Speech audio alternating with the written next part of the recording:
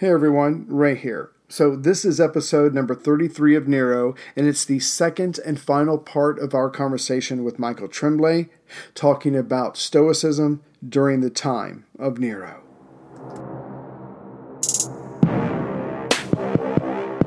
I will set out for Gaul myself and confront our enemies. They will learn the error of their ways. But why might early Christians have called Nero the Antichrist? I will quash my deluded enemy, not with the sword. I intend to sing to them. Nero has lost his mind. Let's talk, if we can, Michael, about your personal experience with Stoicism. How has your life changed as a result of the adoption of a Stoic attitude towards the world? I assume this is more than just a academic exercise for you. You are a Stoic yourself. Do you consider yourself a Stoic? I'm quite a Stoic. I'm leaning a bit towards Aristotelianism recently, which is, don't tell people because there'll be riots in the streets. Yeah, people with bows and arrows saying it's not my fault. Quite a heated topic. But yeah, I certainly was a Stoic for a number of years, and I'm certain this is something that I practice. I practice Greek philosophy. I try to embody Greek philosophy. I think they get a lot right. And the nice thing about Greek philosophy is that it's built on reason. Right? Marcus Aurelius has this lovely line, which is like, if someone could prove to me Stoicism was wrong, I would drop it in a second and adopt this other system. Like, I'm after the truth. I'm not after following this idea, right? It's not a religion. It's not, right? It's an argument about how to live. And so there's a lot of modern Stoicism movements too, because what you do is you just incorporate new evidence in neuroscience and physics, and you just bring that into Stoicism and you build on it. And that's possible because it's an argument-based system. Right. So in terms of how it's changed my life, there's really, I think a lot of it has been changed by the conception of emotions that it brings in. I think the picture of emotions is really, really, really robust, because typically people come to Stoicism because they're emotionally suffering, because they're hitting highs and lows inappropriately. They're angry. They're too emotional, and it's exhausting. It's exhausting, and Stoicism offers this picture of this kind of, I think in a misinterpretation of it, it offers kind of this numbing picture. But what it provides a way to kind of take accountability for your emotional life, right? Your emotional life is not, and so I go into this a little bit because I think it's really interesting.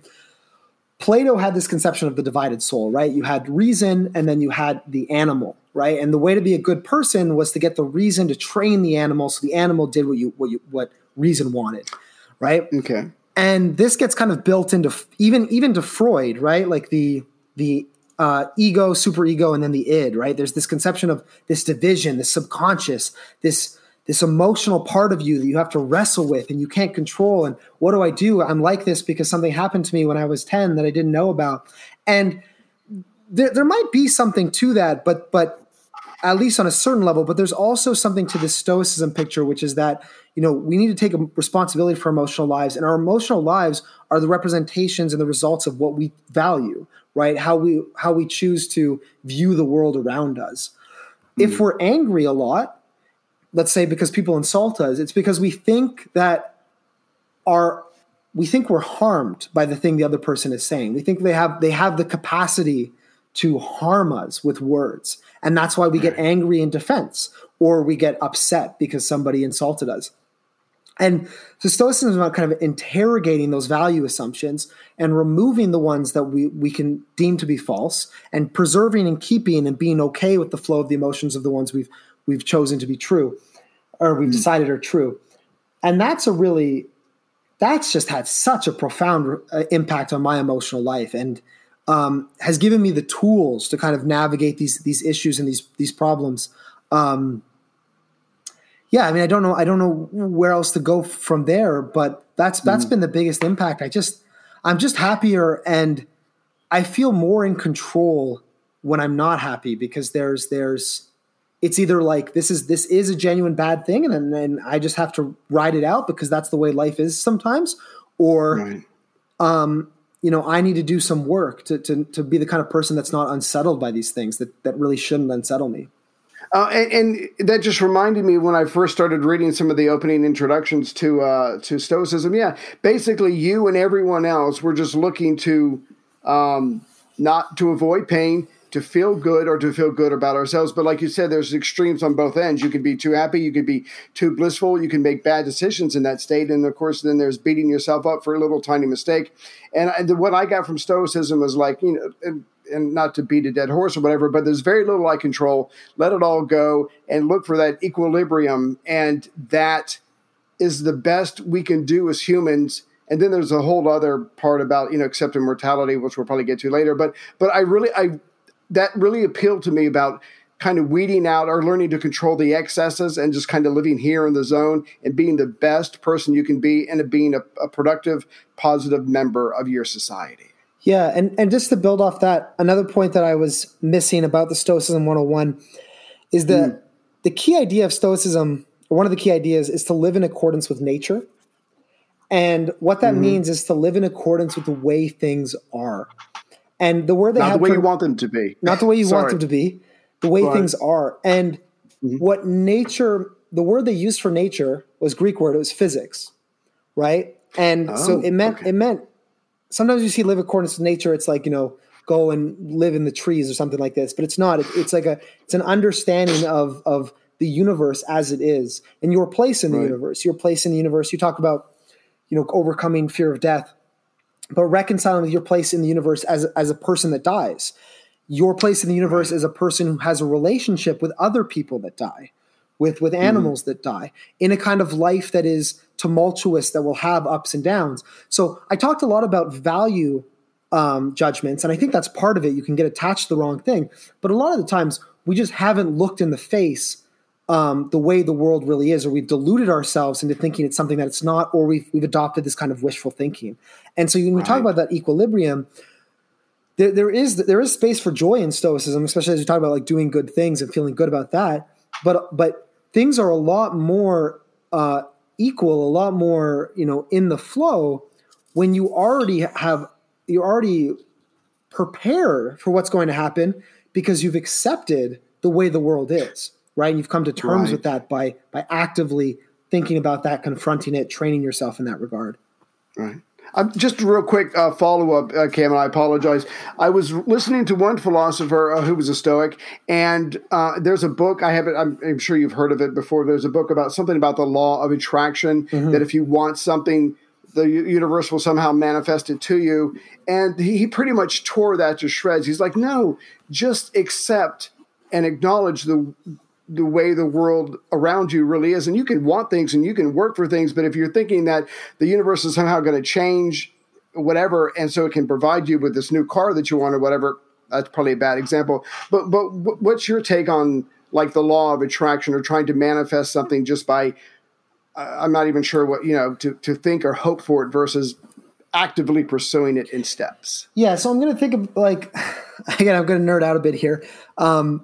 But Wittgenstein, who's a contemporary philosopher, has this philosophical theory, which is verificationism. And what Wittgenstein really criticizes in philosophy in general is whenever we use words, they should refer to something, right? Right. And so when you say something like that, my criticism is like, what does manifest mean, right? And just say what it means. Does manifest mean, you tend to have more confidence, so you tend to take greater risks that have a correlation to bigger rewards? Well, then, yeah, I'm all for that. But what we get sometimes in this, like, I guess it's just like metaphysical ways of talking. I think we get detached from reality a bit because there can be some truth captured in these terms, but let's get to what that truth is, right? So the idea that I will manifest something by putting myself in a certain mind state, well, what does manifest mean? And if you think the universe is going to change so that it will come to me, absolutely not. I think that's hogwash. It doesn't make any sense. If you think I will be disposed to act in different ways when I adopt this perspective, maybe it's probably psychological literature on that, and that would be valuable. And I think that's really, really helpful. That for me is a tool I still use to kind of pull myself back. Even when we talk about goodness or justice or the soul or things like this, it's always really, it's like, what are we referring to in the world. And that really helps pull us back in these kind of discussions. Okay, cool. Yeah, it's been my experience over 30-odd years since I was introduced to philosophy seriously as a young adult, that the cause of most emotional and psychological pain, I think, in people's lives is that differential between how things are and how you think they should be. Right. And if you accept things as being the way they are because of the laws of physics, everything is affected by the laws of physics. It's the thing that's driving the outcomes of everything. If you just accept things as they are, it doesn't mean you can't have your plans and your schemes and you're working and you've got your goals. But if you just accept things as they are, there's no room for anger at somebody else. If somebody does something, but you accept that they had to do that because of who they are at this particular point in time, then it doesn't. You don't feel that anger. You may be annoyed briefly, but it passes quickly because your underlying philosophy says everything happens as it must. In my case, the way I think about it, according to the laws of physics, everything is made of atoms. Every person is made of atoms. Atoms obey the laws of physics. Therefore, everything that everyone thinks, says, and does is the result of the laws of physics playing out on the atomic level. How am I going to get angry with atoms? Really? Is that what I do? Is that how I'm going to live my life? Yeah, I know you do, right? And Damn that's you, why atoms. that's why the atoms made you short and bald. Right. I need more didn't- atoms. you don't I need respect more them. atoms. Exactly. Hair atoms, height atoms. Go ahead. Have you? I wanted to hark back to something you were saying before about questioning the emotions. Are you familiar with the work of Byron Katie? No. I think she might be Canadian. She might be American. My wife is a big fan of Byron Katie. When my wife got interested in philosophy about 10 years ago when she got sober and started to work some of her shit out, she ended up getting really interested in Byron Katie. Byron Katie has written a lot of books on her philosophy, and she talks about something. Her philosophy, her process is called the work, and it's like 4 questions. And the first, if you're feeling angry about somebody or something that happened, you ask yourself these 4 questions. And the first question is it true? And I think the second question is, how can I be certain that it's true? Right. And I think the third is, how would I feel if it wasn't true? And then the fourth is something about what am I doing, pointing the fingers back at you, like, what am I doing that's causing this to be true or something like that. But yeah, I know for my wife, just that process of asking, is it true? You're getting caught up in an emotion, well, Cameron's an arsehole because he did this and did that and he doesn't really love me. And so you get caught up in those sort of emotions once they kick off. But if you stop and go, is it true and can I be sure that it's true? And then you look for evidence that it's not true and you build a case for the fact that it's not true. Had a dramatic, and I think it's sort of a form of stoicism, a modern approach to it in some way. Totally is. So one of the key ideas in Stoicism, I'm saying there's a lot of key ideas, but there's a lot here, is this idea between the separation between impression and assent, right? So the idea is when we're going around the world, something happens. I give the example. I'm walking down the street, somebody bumps into me. And then I have this immediate impression, like, oh, this guy, this guy's a jerk. He's being rude. He hit me on purpose or something. And what separates animals from humans is that we are able to create a delay between that impression and believing it's true, right? And when we believe it's true, then we feel the emotional response. Then we have the physiological result. We get angry. We get motivated. We push back, something like this. But that delay is in our power, and what's especially in our power is our ability to train that in ourselves if we're bad at it already.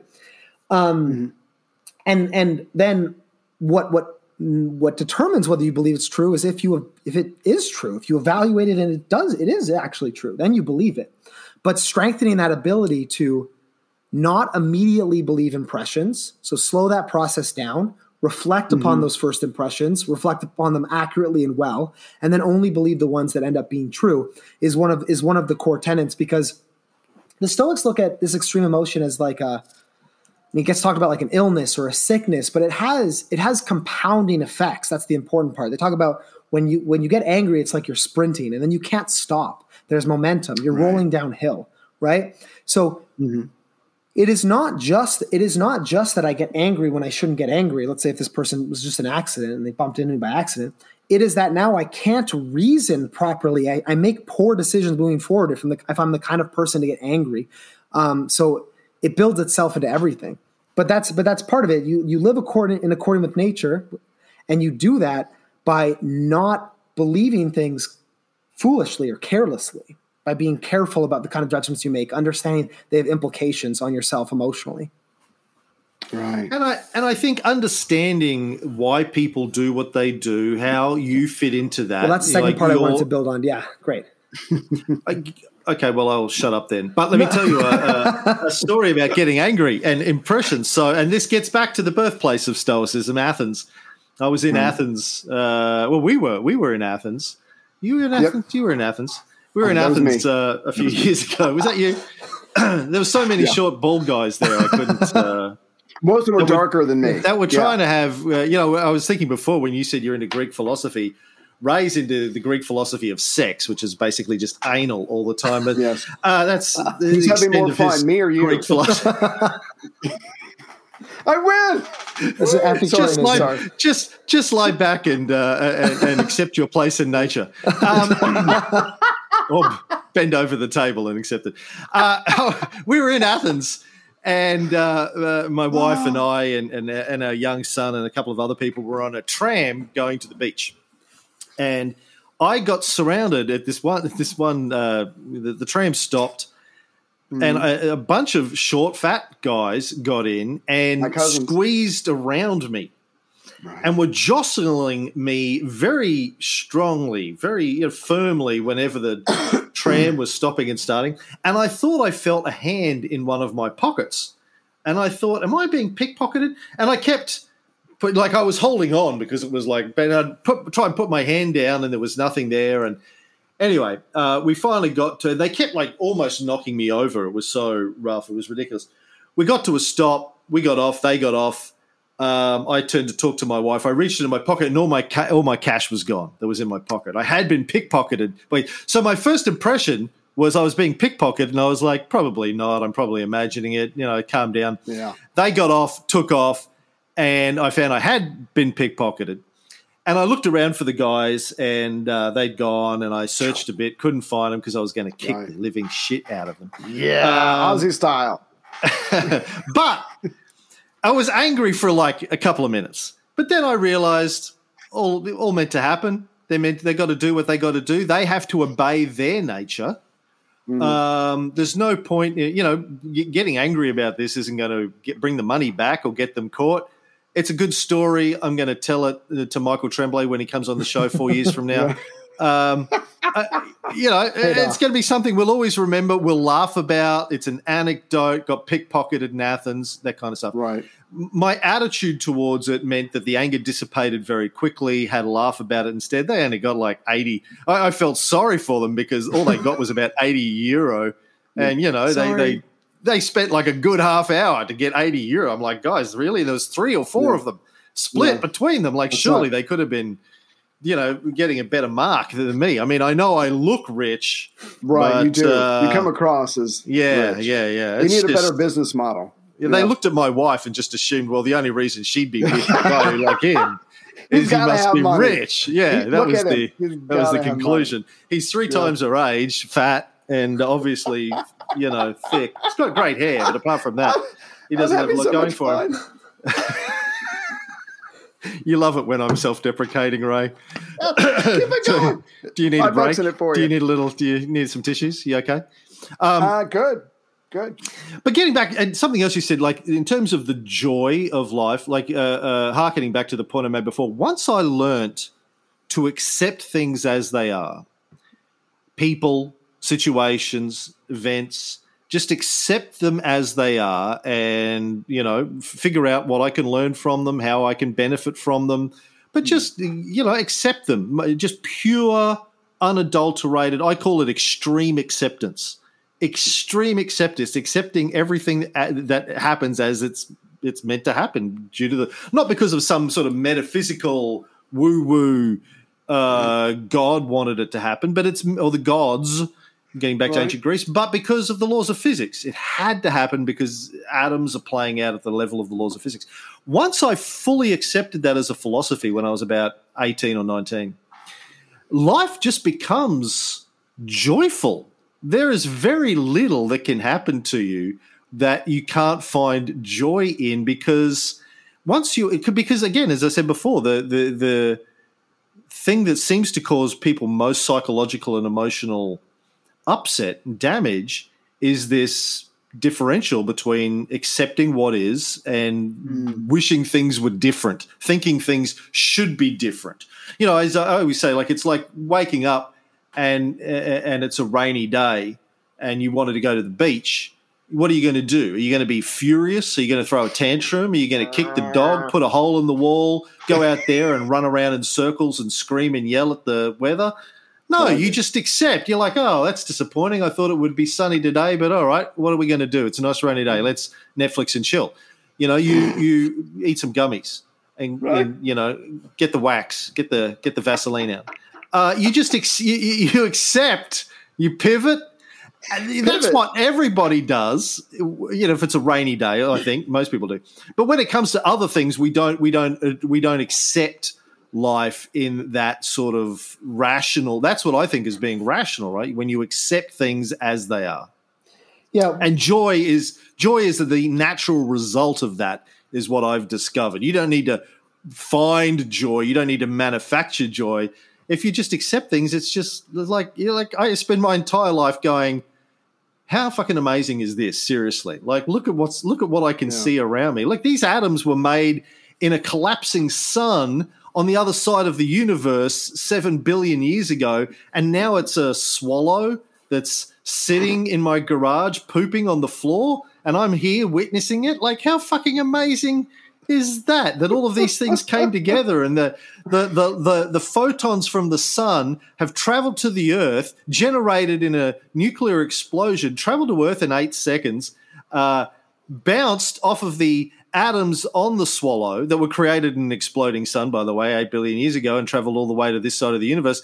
And then they're going into my eye, and the optical system in my eye is taking this photon, registering the energy, shooting an electrical signal up my optical nerve to the part of my brain that goes, okay, well, there's a vibration there, so I'm going to build an image and tell Cameron what I think he's seeing there. And I've got this marvelous vista of trees and landscapes and birds and people and little puppy dogs and funny cats on Instagram.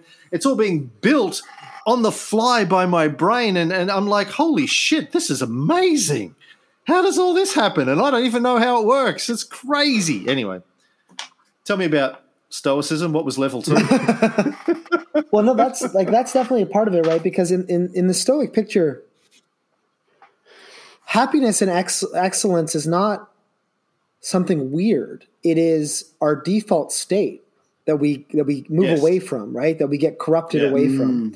Right. So happiness is like a present recognition that we are where we're supposed to be, doing what we're supposed to be doing. That's pretty much it. And I think that's what you're speaking to, right? A kind of reverence or an appreciation for just being embodied and being a part of the universe in the moment is really powerful. Another thing, Cameron, you had something to say there? Oh, just a quick insert. The guy who is and has been for 30 years my philosophy guru, mentor, teacher, has a quip, a saying that he's always used: what's wrong with right now until you think about it? I like that. Regardless of what's going on, you could be in the middle of Kharkiv getting shelled by the Russians, but if you stop and you go, okay, well, what's wrong with right now? Like, you might be in a bombed out building, and you might go, okay, well, I'm hungry, and I'm cold, and some of my family members are dead. But all of those things, unless you like right now, even those things may be true and they may be real, but what's wrong with right now unless you think about it? Okay, if you're hungry, go get some food. If you can't, then just accept your hunger. for right now if you can't do anything about it. If you just accept things as they are, as bad as they are, there has to be a level of there just comes a level of peace and acceptance. Okay, I've never been in a bombed out building, so what the fuck do I know? But Theoretical. I've been in some dramatic spots in my life which, could have been devastating or horrible or whatever. But if you just go, okay, well, what's wrong with right now until I think about it? Usually, if there's nothing wrong, really that wrong, and if there is, you go, okay, well, I should do something about it. Yeah, you take the next step. To paraphrase Marcus Aurelius here, who's a very famous Stoic, I think the quote goes something like, ask yourself what is unbearable in this moment and you'll be embarrassed to admit it, because you'll be embarrassed to admit nothing, right? Like nothing is unbearable in this moment. It's just the same, same idea. Another point, Cameron, I was going to add to what you were saying, this pickpocketing example, which I think is the next level of acceptance, which is quite hard to get to. Because it's one thing to be like, it's raining outside, right? You use that example, but it's an important example because it's a climate example. It's the earth, and people are usually pretty good at regulating that. Where it gets messy is other people. That's where it gets really hard to accept when things don't go the way you want them to. And part of that solution is determinism, which is what you're talking about, right? Which is that atoms have consequences that have been set in motion thousands of years ago, and this person is acting the way they're acting because that's the way the universe is unfolding. Another thing comes down to this Stoic idea. Another way the Stoics get around this, or that I think is helpful, is this idea that because our emotions are based off our judgments, people always do what they think is right. And that's really liberating to think, is that if you thought what that person thought and you knew what that person knew, you would do the same thing they did, right? There's no soul, like that person has a bad soul that is out to do evil and harming you. That is an intelligent organism that's acting based on what they think the right thing to do is in this world. And they're ignorant, but people are, if they're doing something bad, but people are going to be ignorant, right? That's the same way some days are going to be rainy. I've had to work with Ray for 8 years. We do another series on the Cold War, and I've often said to the disgust of many people, when we're assessing the actions of Hitler or Stalin or Ho Chi Minh or Mao, or today in our contemporary news show, The Bullshit Fella, when we're talking about Putin and what's going on in Ukraine, I always say my starting point is to assume these people are rational actors who are doing what they think is the right thing to do. We obviously may disagree with the decisions that they're making, but no one wakes up in the morning outside of a Disney cartoon and says, or Shakespeare's Richard III, and says, I'm going to do some evil things today because I'm an evil person, and isn't it awesome? Right. Like, even Sith Lords don't think that way. Even the Emperor and Darth Vader thought they were doing the right thing. And I tended to agree, because the Jedi were just whiny pieces of shit mostly. Come on. Arrogant. It's just whiny. The worst. Do-gooders, please. They need to be cut down. Yeah. Come on. They wouldn't even let Anakin have sex with Amidala because he's a Jedi Padawan. Come on, man. Right. You would hit that. Yoda would hit that. Like, even Yoda, when Yoda... I would. Yeah. That's not what I expected to hear coming on this. Hasn't started yet. See my tiny lightsaber, you will. So green and vibrating it is. And we're done. Lightsaber in your pocket, that is? Oh, pleased to see Michael, you are. I edit. Don't worry about it. We got this. Yeah, Ray does the edit. He's high on gummies at the time, but he doesn't. I'll probably keep it in. I can't remember what we're talking about. Let's move on. Yeah. Let's talk about Seneca. I think you were empathizing with Hitler was where you were at the time. Yes, thank you. Say what you want about Hitler, but at least he killed Hitler. Everyone thinks they're doing the right thing, and I think you're right. They're in the making hero that of their point. story. Yes, exactly.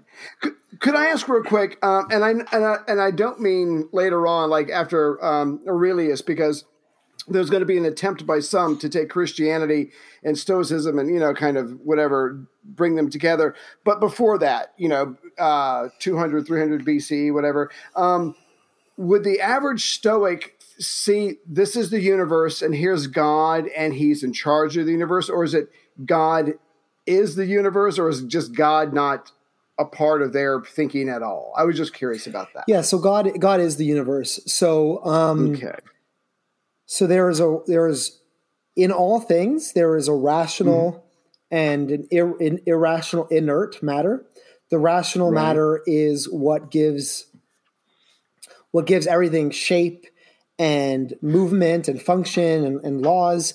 And God is that rational matter. So by that definition, God is in everything, right? God is the laws of physics. God is not anthropomorphized, and it does not will certain things for certain people. It does not listen to you when you talk to it. Gotcha. Don't pray to it. It is the universe. But that being said, this rational matter manifests itself in different ways. And so the way that a rock has God in it, but rock has a lower form of this divinity, whereas humans have the highest form of this divinity, which is the capacity to reflect, the capacity to decide. And now, obviously, we decide based on what we know at the time, right? We're limited the same way everything else is limited. Nothing can stand outside the rules of the universe, but we are more self-determining than a rock is, which is getting pushed around by other things, right? Whereas we're determining our story in a certain sense. Okay, cool. Thank you. So let's talk about the role. Sorry, I know we've gone over an hour, Michael. Do you have to go? So I have maybe 10 minutes left. Okay, well, let's stop mucking around, Ray. Sorry, my fault. Let's talk about the importance of Seneca in the story of Stoicism. So Ray and I do another series on the Renaissance, and we've talked a lot on that series about how most of the books that were written pre-Christianity have disappeared. The libraries were destroyed. Copies of ancient books ended up just withering away because they weren't copied by the scriptoriums post the emergence of Christianity. But there were some exceptions, and Cicero was a big one. The Christians liked to have their Cicero. Some of it, we lost some, but we found some. But they had their Cicero. They had their Aristotle. They kind of liked Aristotle. And we have Seneca. What's the word I'm looking for? They preserved a lot of Seneca's writings. Why was Seneca preserved in your view? Why do we have so much of him today when we've lost so much else? Yeah, so I think it's a good question. I mean, I think historically you already hit at it because the Christians liked him. And then I guess the harder questions is why the Christians liked him, why they thought they were valuable. One thing I always thought was interesting about the relationship, and past Seneca, this is going past my wheelhouse, but I can we can shoot the shit about it. There was this kind of respect in at least in early Christianity in a way that I thought was interesting for Stoicism, where they're kind of like, these people they're wrong. They haven't accepted the proper God. They don't understand. They haven't, followed Christ's teaching, but they've gotten quite a bit right. They've gotten quite a bit, again, they're close to quite a bit. I mean, one of these things is this, I think, this prioritization of virtue, right? This prioritization of virtue, this reverence. It's a very different kind of God, but it's still kind of a reverence for the divine in a sense that you are, I guess, trying to live in accordance with it, right? And but their conception of the divine is the universe, but you're trying to live in accordance with it, and you suffer and you're bad when you break out of accordance with that. I thought, and again, Christianity is not my wheelhouse, but I think in Eastern Orthodox Christianity, there's a lot of Stoicism, and especially this kind of Stoic apathy. Was perceived as like a high goal. So apathy is this lack of passions, is this lack of extreme emotions. So those are some hypotheses that I have, but I haven't studied that area in depth. But again, all you need to do is to kind of contrast this with something. Another thing is that Stoicism was, I guess, kind of culturally transcendent in a way. So there's a lot of Plato that is very much grounded in, Athenian culture, right? And Athenian conceptions of what justice, masculinity, excellence looked like.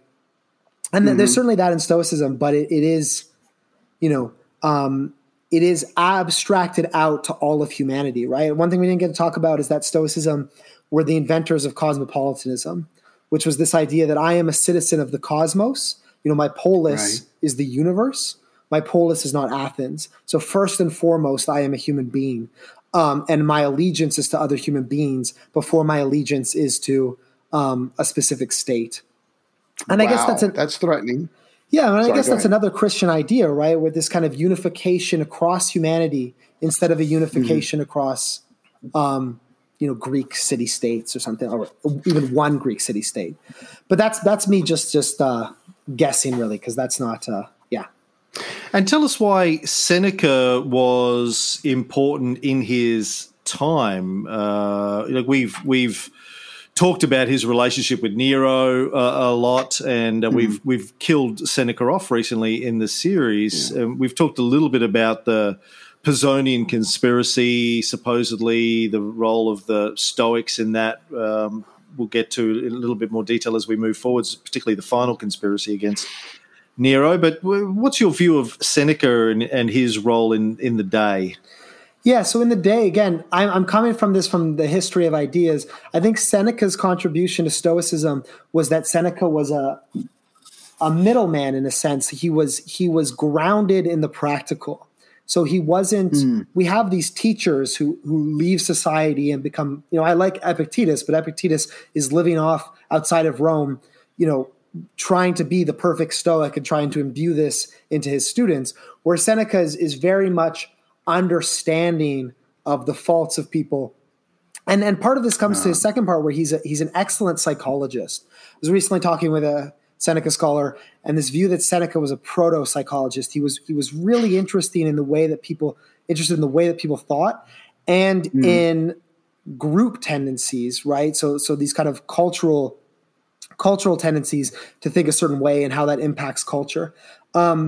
So that's it. When you read his stuff, you talk about like on benefits, right? It's this very particular thing about gift giving, about relating in that specific stuff. He has a book on anger, right? He talks a lot about grief and a lot about death and passing on, and so he's deeply interested in those moments of struggle, in those moments when non-Stoics are failing but are trying to become better people, and that kind of psychology. I mean, it's accessible, it's appealing, and it's grounded, right? For us, applicable. Yeah, because we're not perfect, right? We're not sages, and that's why Seneca has a kind of a softness, a kind of peer to peer.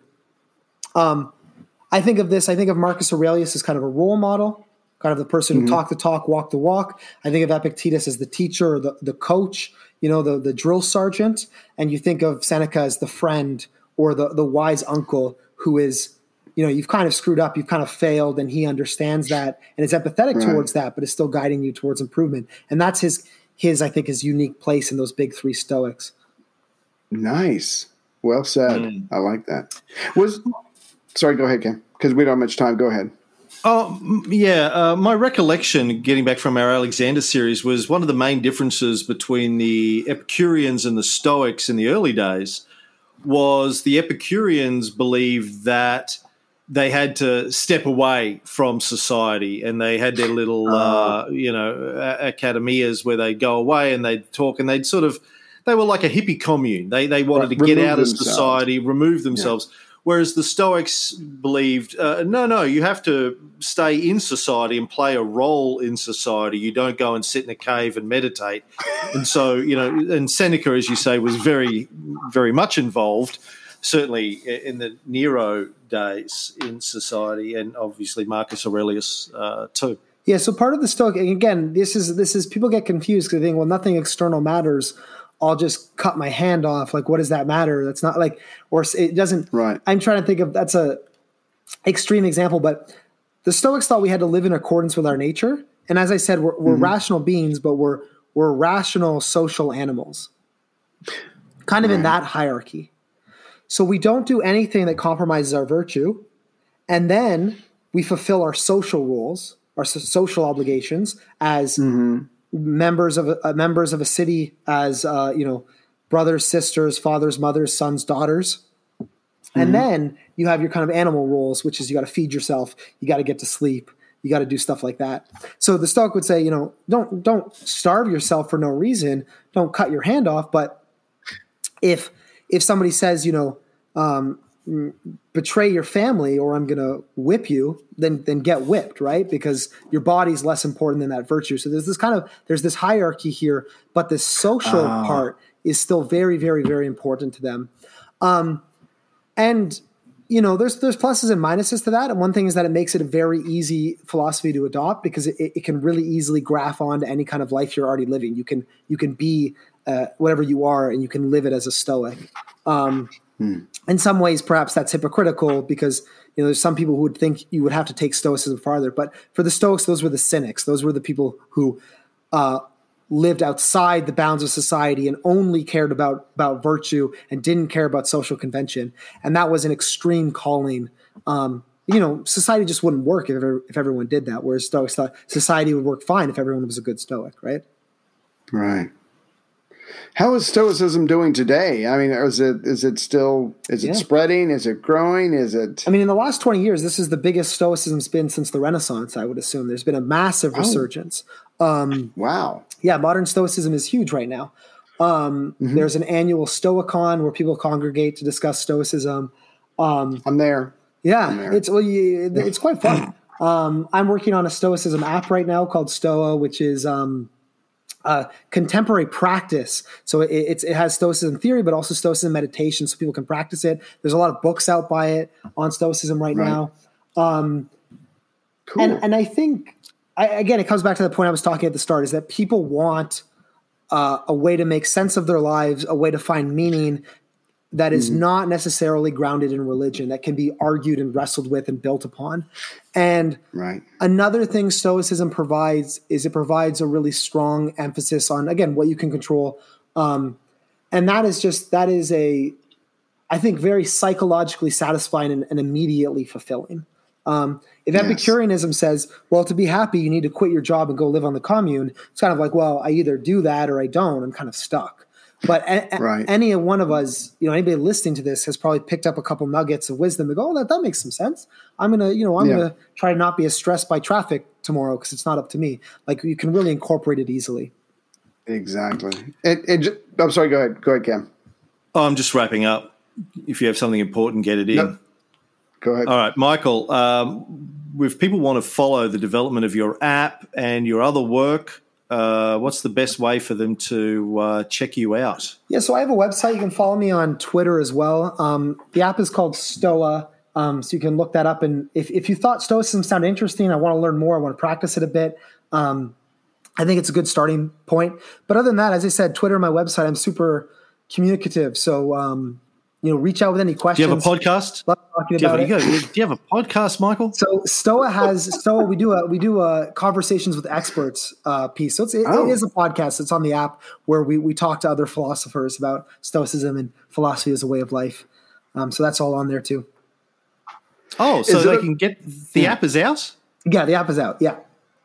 Oh, right. Oh, cool. So where do we find it? Like in the App Store? App Store, yeah. Stoa? iTunes. Yep, Stoa. iTunes, Google.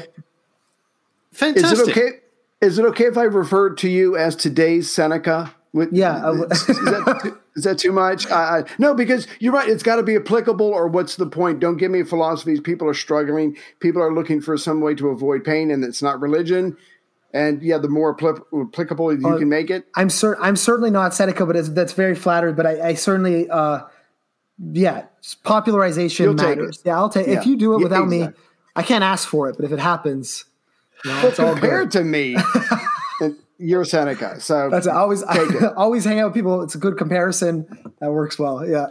Okay. Good. Well, Michael, we really appreciate you coming on and putting up with our nonsense. And I'm looking forward to checking out the app. I urge everyone to check out the app, particularly as I started this thing off by saying, and I've been saying it for years, my experience anyway, having a philosophy that you've thought about that helps you understand how to live, your role in the world, why things happen the way they happen, gives you a framework for navigating life's ups and downs. For me and for my wife and my friends that have practiced their own philosophies, it could not be more important. I see people all the time just getting buffeted around and they're creating these problems in their heads. And I'm always thinking, this is all in your head. Like all of your dramas, Literally. all your tragedies, they're all just constructs of your mind. There's really nothing there. You're just making yourself unhappy. You're addicted to being unhappy. But I want to leave you with one thing, Michael. We have our own philosophy that we've developed on our show. It's very It's a very simple philosophy. Believe it or not, this is a real thing. It is. It's just DBAC, DBAC. We just have the DBAC, hashtag DBAC philosophy. Right. It's the distillation of every – you know how Einstein, took the work of Maxwell and all of these people and he condensed it down to E equals MC squared. Well, for us, we condensed thousands of years of human philosophy down to DBAC. It's just don't be a cunt. That's the basic philosophy of life. It's also Australian. If you have to, if you're trying to make a decision about what two things you should do, you just ask yourself, is this a country move? Is this no? Yeah. Which one am I going to be less of a cunt? Okay, this one, I'll do that. Just DBAC. It's a good life philosophy. I think just do the right thing. Do the right thing. Yes. I think, and Michael, I'm going to see you at the next. I'm going to see you at the next con. Okay, so great.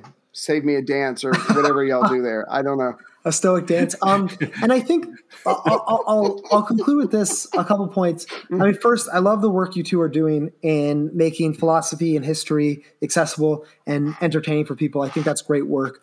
Another point with the DBAC is I think and this comes back to the point about have a philosophy. There's a lot of ways to live right. There's a multitude of right ways, but it's pretty clear when you're living wrong.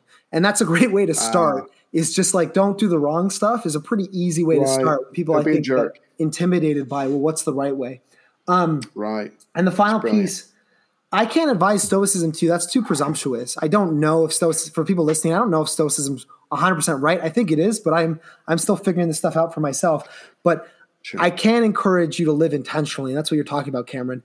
Regardless of what you believe, put time into this. It really pays back to think about what you value, think about what's important to you, think about how you want to live your life, adopt a philosophy.